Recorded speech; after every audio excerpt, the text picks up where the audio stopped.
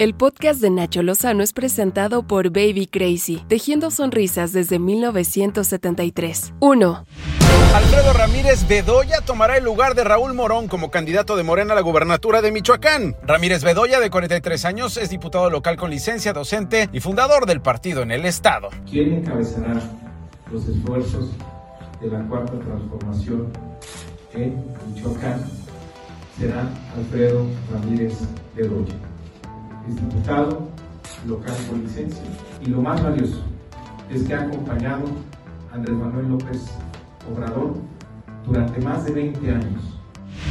Mario Delgado, el presidente nacional de ese partido, informó que se designó a Morón como dirigente estatal de Morena, el premio de consolación. Que en sesión del Comité Ejecutivo Nacional hemos decidido designar a Raúl Morón como delegado con funciones de presidente de Morena en el estado de Michoacán, porque queremos que el enorme capital político que ha acumulado lo ponga a disposición del movimiento.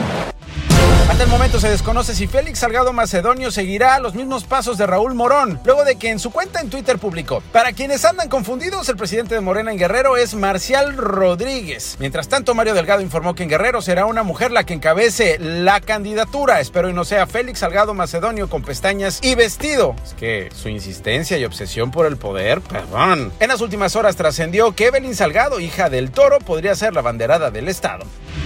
El candidato de Morena en Huetamo, Michoacán, Rogelio Portillo, aparece en la lista de los más buscados por la DEA. Lo acusan de conspiración para la venta de drogas y supuestos vínculos con el cártel Jalisco Nueva Generación. La misma ficha de la DEA dice que su último domicilio conocido fue en Houston, Texas, en los Estados Unidos de América, y advierte que Rogelio Portillo Jaramillo está armado y que es peligroso. Pero él dice en sus redes sociales que está en México, que su teléfono es público, que lo encuentren. 2. El Consejo de la Judicatura Federal informó que destituyó al juez federal Octavio Rodríguez Martínez por actos de hostigamiento sexual. Este juez estuvo adscrito al Centro de Justicia del Estado de Baja California. 3. En los últimos días, el diputado Saúl Huerta y el gobernador de Tamaulipas, Francisco Javier García Cabeza de Vaca, podrían perder su fuero. La sección instructora de la Cámara de Diputados informó que este miércoles abrió el proceso de desafuero en contra de Huerta, quien es acusado de abuso sexual infantil. Al legislador se le otorgará un plazo de 7 días para comparecer de manera presencial. Hasta creen que se va a aparecer por la Cámara. En el caso de García Cabeza de Vaca, la presidenta de la mesa directiva de San Lázaro, la priista Dulce María Saurirriancho, citó a los diputados mañana viernes a las 11 para votar sobre el desafuero del gobernador panista de Tamaulipas.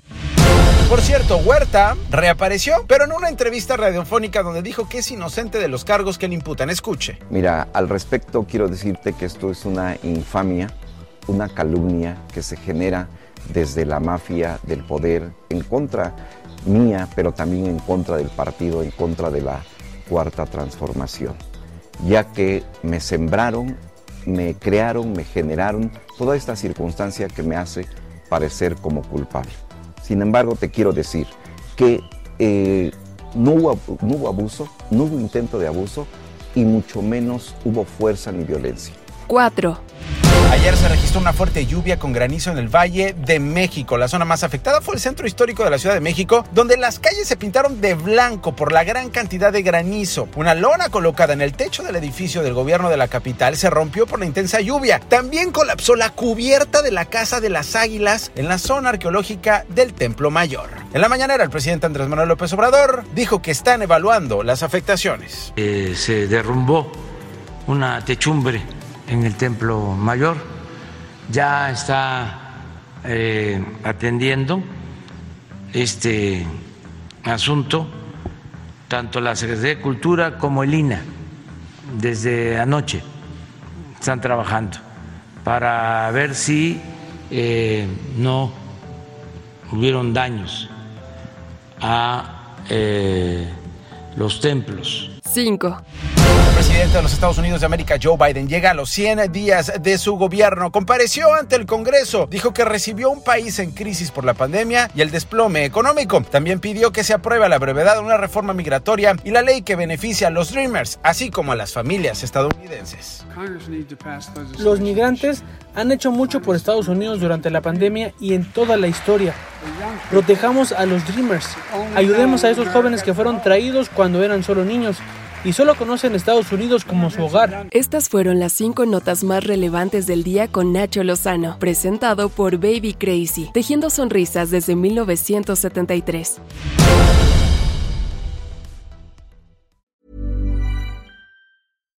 If you're looking for plump lips that last, you need to know about Juvederm lip fillers. With Juvederm Volbella XC and Juvederm Ultra XC, your lip look, whether it's subtle or bold, can last up to 1 full year with optimal treatment and no additional maintenance. Find a licensed specialist and see if it's right for you at Juvederm.com today. That's JUVEDERM.com.